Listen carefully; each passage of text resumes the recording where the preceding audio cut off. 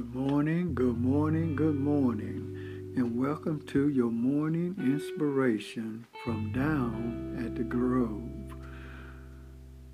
This morning, our scripture reading shall come to us from Matthew, the 6th chapter, verse 1 through 4. Take heed that ye do not your alms before men to be seen of them. Otherwise ye have no reward of your Father which is in heaven. Therefore when thou doest thine alms, do not sound a trumpet before thee, as the hypocrites do in the synagogue and in the streets, that they may have glory of men. Verily I say unto you, they have their reward. But when thou doest alms, let not thy left hand know what thy right hand doeth, that thine alms may be in secret, and thy Father which seeth in secret himself shall reward thee openly. Giving from your heart.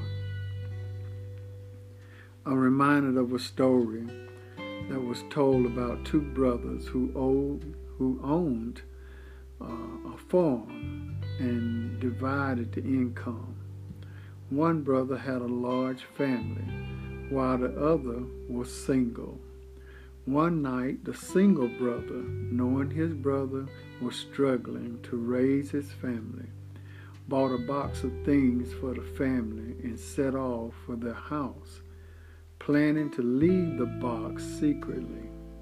That same night, the married brother, knowing the single brother did not have the joys of a family, set out for his house with a box of homemade goodies to leave secretly. The brothers met each other on their errands and embraced in tears. What we do must be done from inward principle, that we may be approved of God, not that we may be praised of men.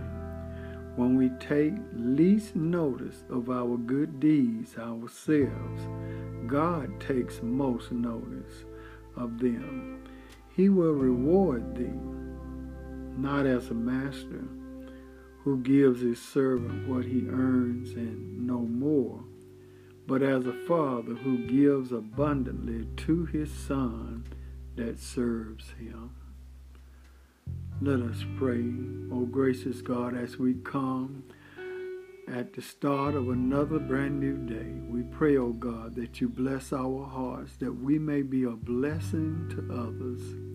And I pray, God, that you bless our giving as we give secretly to those who are in need. For we know that when we give from the depths of our heart, that you will reward us openly. We do continue to pray for those that are sick and shut in, those that are less fortunate. We pray, God, that you meet their needs. And if in any way possible, oh God, we pray that you would use us to meet their needs. Bless, and we'll forever give thee the praise.